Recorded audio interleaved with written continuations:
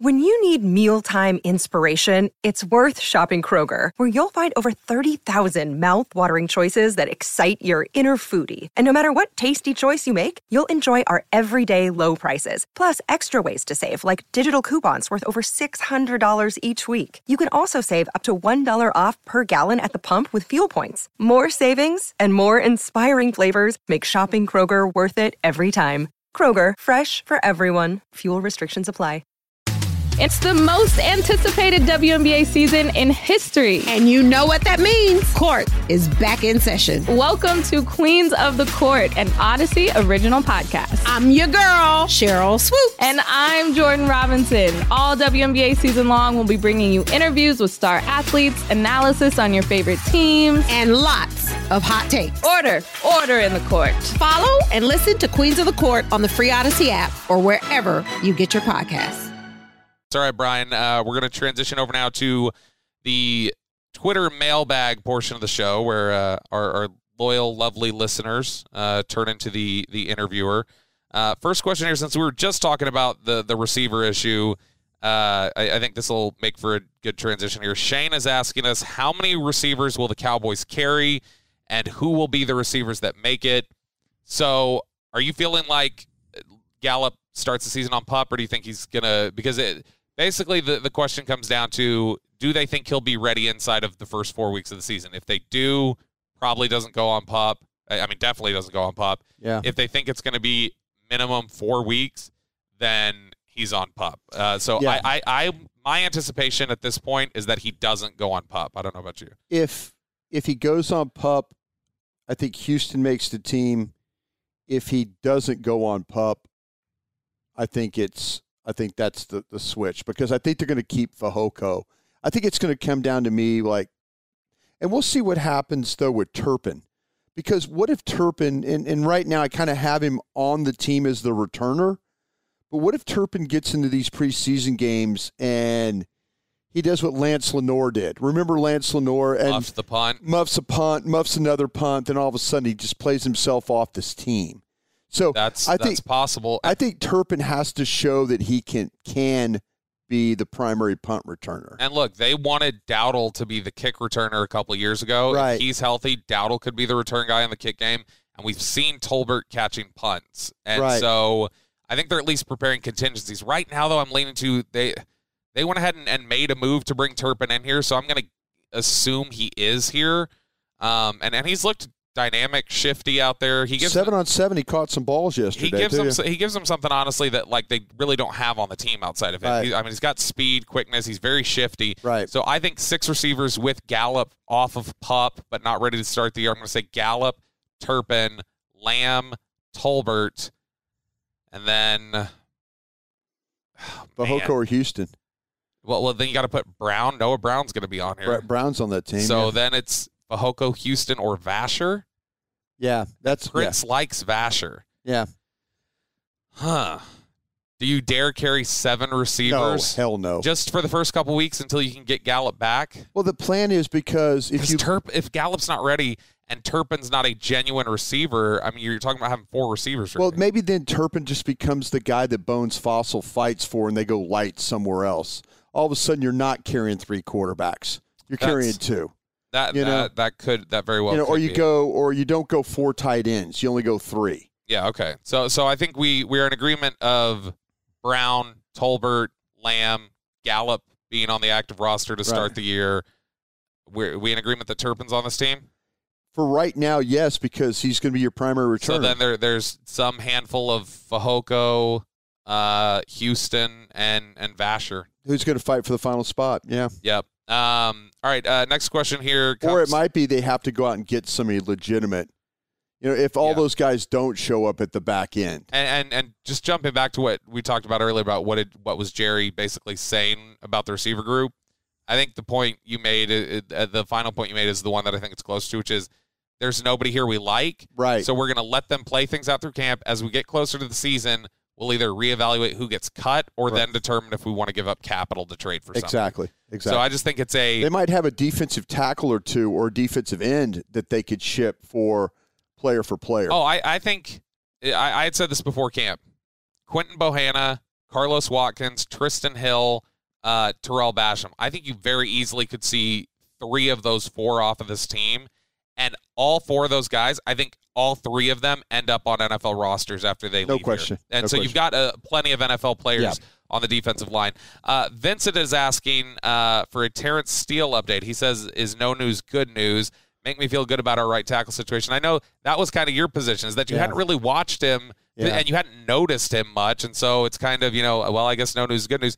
I know you got a chance to watch him a little bit more closely yesterday. What were your thoughts on it? Yeah, I felt like there were a couple of times where, and of course this is going to happen, Michael Parsons is going to expose you for what you are. Sure. And Micah beats Tyron from time to time. Yeah, exactly. So I thought there was a couple of different times. I didn't notice him killing him in the running game. I didn't see when the ball was to his side. I felt like he was into his man. He wasn't holding. He wasn't off balance. I still feel like, though, if we had this one-on-one stuff, there would be the Twitter world would light up with nightmare scenarios of, oh, my gosh, you just see what happened to Steele. Oh, my gosh, you see what just happened there. So I think they're doing a really good job of protecting him. But, again, keeping an eye on him, it hasn't been bad. But there's been, when you see quick pressure at times from, say, Parsons or, say, from Fowler, it's off that right side right there. Yeah. Now that is the case, but I think it's kind of the question there. No news is good news. I think in this instance, it's a little bit like an MLB umpire or an NFL referee, where it's like, if I don't notice you, that's probably okay. Sure. Right. It doesn't mean he's being dominant or anything else. It just means that it's not standing out. I'm not seeing him fall to the ground. Like we notice when Connor McGovern falls down. Right. Or when Josh Ball falls down. And Steele has fallen. It's like yesterday. We noticed Zach Martin falling down. Yeah, when linemen are on the ground, it's generally not a pretty good thing. And so I haven't seen a lot of that from Steele, which at least is a That's good, encouraging that from that aspect. AJ Navarro is asking, pretty good little hypothetical here. Looking at it now, would you rather have Jake Ferguson or Cade York, who has not missed at Browns training camp, including a 60-yarder? After we saw those kickers yesterday? That's a very good – and I'm biased because Cade York – good listeners, good question. Yeah, that's a very good question. Cade York, by the way, kicked at my alma mater there at LSU. And so, I've seen him make huge field goals. And so, you know what? As much as they like Jake Ferguson hasn't been terrible. No, he's been okay. He's dealing with a little bit of hamstring right now. Physically, he looks bigger than I thought he did at Wisconsin. I think he looks bigger than he did the first week. I think he's probably been working out that whole time, getting ready for training camp. But I'll tell you what, there's something to that. And if you tell me that I could have a surefire kicker over a guy that's likely now, Ferguson might end up being the starting tight end in 2023. Sure, but boy, I'll tell you, if I could have my kicker right now, I'd sure like to have my kicker, because what I've seen from this group so far doesn't give me a whole hell of a lot of confidence. Which, by the way, back over to the just kind of referencing over the tight end discussion, I thought another guy who did kind of flash a couple times yesterday was that Indiana tight end they liked, the undrafted free agent. I thought Peyton Hendershot had a couple good plays. And he got in some 7-on-7 with Dak. And Dak looked like he felt comfortable. Well, they were short on tight ends. He had that I can't remember what route he was running, but he ended up on the far right sideline and kind of tiptoed in and made. Well, the one thing that I feel like the Dak and Schultz are back to being, not back to, because they've always had that connection. But Dak seems to know where Dalton Schultz is a lot of times. And we talked about the other day. That's probably, if you made us say from the 10-yard line, final play, who do you want? You're probably looking at a route for Schultz, knowing how the quarterback trusts him. And they did. The mojo moment. The mojo moment. We called it. If you guys could have been listening, you could have seen that in advance. Question here from Stevie JPTX. How big of a difference is the gap in depth between the offense and defense? The D seems to have significantly more depth. They do, because I think the corners are pretty deep. I think the safeties are in a better position than they've been in a long time.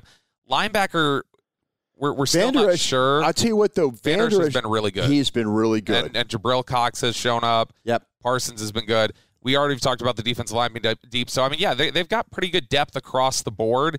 I I think all teams are starving for offensive line depth across the league, so I don't know that I necessarily think the Well, it's a shame that Let's Go isn't practicing because Ball is holding his own right now. But, yeah, I mean, what's happened a little bit with the guard spot, though, we'll see. The backup guard, I don't think the wide receiver depth is really kind of – nobody's really just – I mean, Noah Brown, we've talked about those guys, but it hasn't been like, man, if Tolbert would have just jumped – if Tolbert would have been jumping, so much better. If Tolbert would have jumped, then you wouldn't be talking about going and maybe needing a receiver or something like that. It would have been, we're just fine, just keep going. But I'll tell you what, I mean, I think there's more talent on the defense, especially the backup spot. But if you look at for example, say the running back, we talked about Rico Dowdle. I mean, look at him as a third running back right now, and he's playing like he's kind of a 1B. Honestly, he has I have seen Rico Dowdle get more carries in practice than Pollard. That's what I'm saying. I mean, it's kind of like with the first team offense. The depth is, I think overall the depth is good on defense. On offense, I think it's a little bit spotty in some areas. What's the deepest position on offense for you? Is it running back or tight end probably? Yeah, I would say that. Yeah, because they like McEwen. Yeah. Ferguson's look good. Hendershots look good. Sprinkle was solid for them last year. The backup quarterback's rush is thrown way too many interceptions. I mean, yeah, I think he threw a ball yesterday too, and it was on that mojo moment. And I think threw it to 40. Yeah, Juanyeh Thomas. Yeah, from Georgia Tech. Yeah, Juanyeh Thomas. All of a sudden, I'm like, Juanyeh Thomas is out in the flat by himself, and all of a sudden, Cooper Rush just throws him the ball. Threw him the ball. And I'm like going, what the hell just happened there?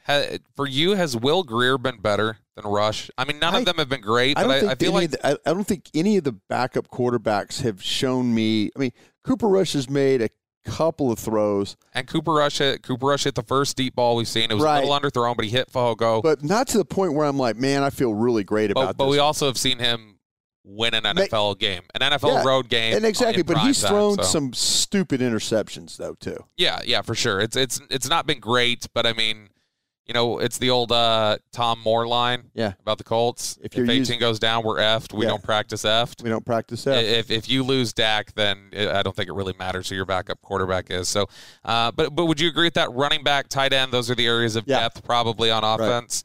Right. I think that's where it's at. Next question here from Hampton Slays. He says, it seems like Nashawn Wright is outplaying Kelvin Joseph. Is that true? He is. He absolutely is. He absolutely is. And that's somebody who we didn't get to see a lot of in the spring practices. In fact, I don't think we saw him at all. Yeah. When we'd see him, it was just he was coming out to ride the bike. Yeah. He had some injury nagging him. But, we talk about T.J. Vasher being really good. He played on last Friday. He played a back fade into the back pylon on T.J. Vasher, and Vasher got up, got his hand, and Wright with that length, got his hand up in there, disrupted the ball. What have you thought about him? I mean, obviously, like the size and some of those contested catchers, but what have you thought about his coverage ability overall? He's had a couple picks in this camp. Yeah, when they were in T-shirts and helmets, they were fourth down, right on the goal line, 4th and 4, and they tried to fit the ball inside, and he was able to knock the ball down. You talk about the length and stuff. I think he's been to the texter's point that he has been a much better player than what we've seen with Kelvin Joseph. I had some questions about him and making the team and all that. He now we'll see when we get into these practices where with other teams, and we'll also see what happens when we get in these games. But right now, man, he is much better than what Kelvin Joseph has been. Question from El Moreno. He says, center has been a concern the last 2 years. How are Biotish and Farniok holding up this far now that the pads came on? I haven't noticed Farniok. The only time I've noticed Farniok is guard they gave him some guard snaps, and with the pads on, I saw him get beat some on Monday at guard. The interior of the line has had their problems. Biotish has had some struggles. Biotish has been on the ground a couple times, but like we've talked about before, Biotish has steadily gotten better the entire time he's been here for 2 years. If you look from game 1 onward, I think you always see he's steadily getting better every 4 to 5 games or so. Their biggest issue, as we've talked about this offseason, they want to know that he can be the quarterback of the offensive line. They want that football IQ to be there. And I don't think we're going to totally know that kind of stuff. Not us. They may have an idea of it, but we're not going to, I feel like, know that until, potentially we're into the season. Yeah. But Farniok, I haven't really noticed him much other than the guard. I noticed him more. I noticed him more in OTAs and mini camps than I've noticed him here. Yeah, I think that's the same. And again, the lack of one-on-one stuff, you're not getting a real feel for some of these guys. Brendan O'Neill asking, who is this year's Cedric Wilson of the receiving core? Last year we didn't expect that kind of year from Cedric, so who could be that surprise wide receiver?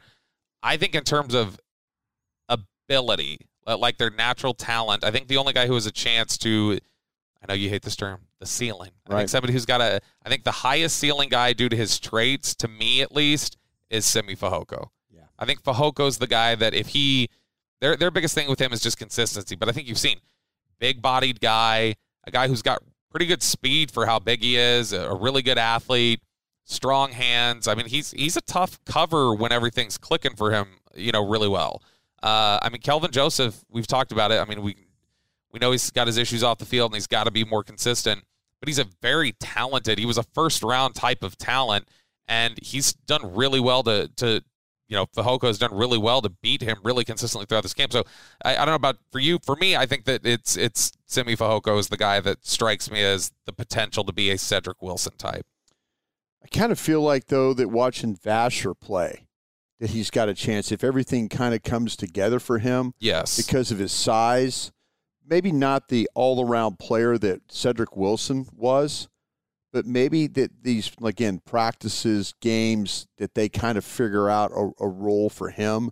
Yes. And you see him develop a little bit more there. Which, in fact, I've mentioned this before, that Robert Prince is a really big fan of bigger wide receivers. Yeah. And when you hear them out there in these practices, that's one thing, is that when you get in these position group drills, you can kind of get over there, you can listen to the coach talk. The value in that is you can hear some of their, what they're saying to the guys. He is always talking really highly about TJ Vasher. Mm-hmm. And I tweeted this out the other day. Robert Prince last year talking to HoustonTexans.com when he was the receivers coach. They asked him, what do you look for in a receiver? He says, get open and catch the ball. That means a lot of different things to certain people. If I'm a smaller person, I probably need to create a little bit more separation. He says, if I'm a big guy, I might have someone on me, and I'm still open because of my catching radius. Right. So that tells you Prince believes you don't even necessarily have to be open to make a catch, and you can tell that he feels that way about TJ Vasher. Final question for you here, Brian, and I think you're the perfect guy to ask this question.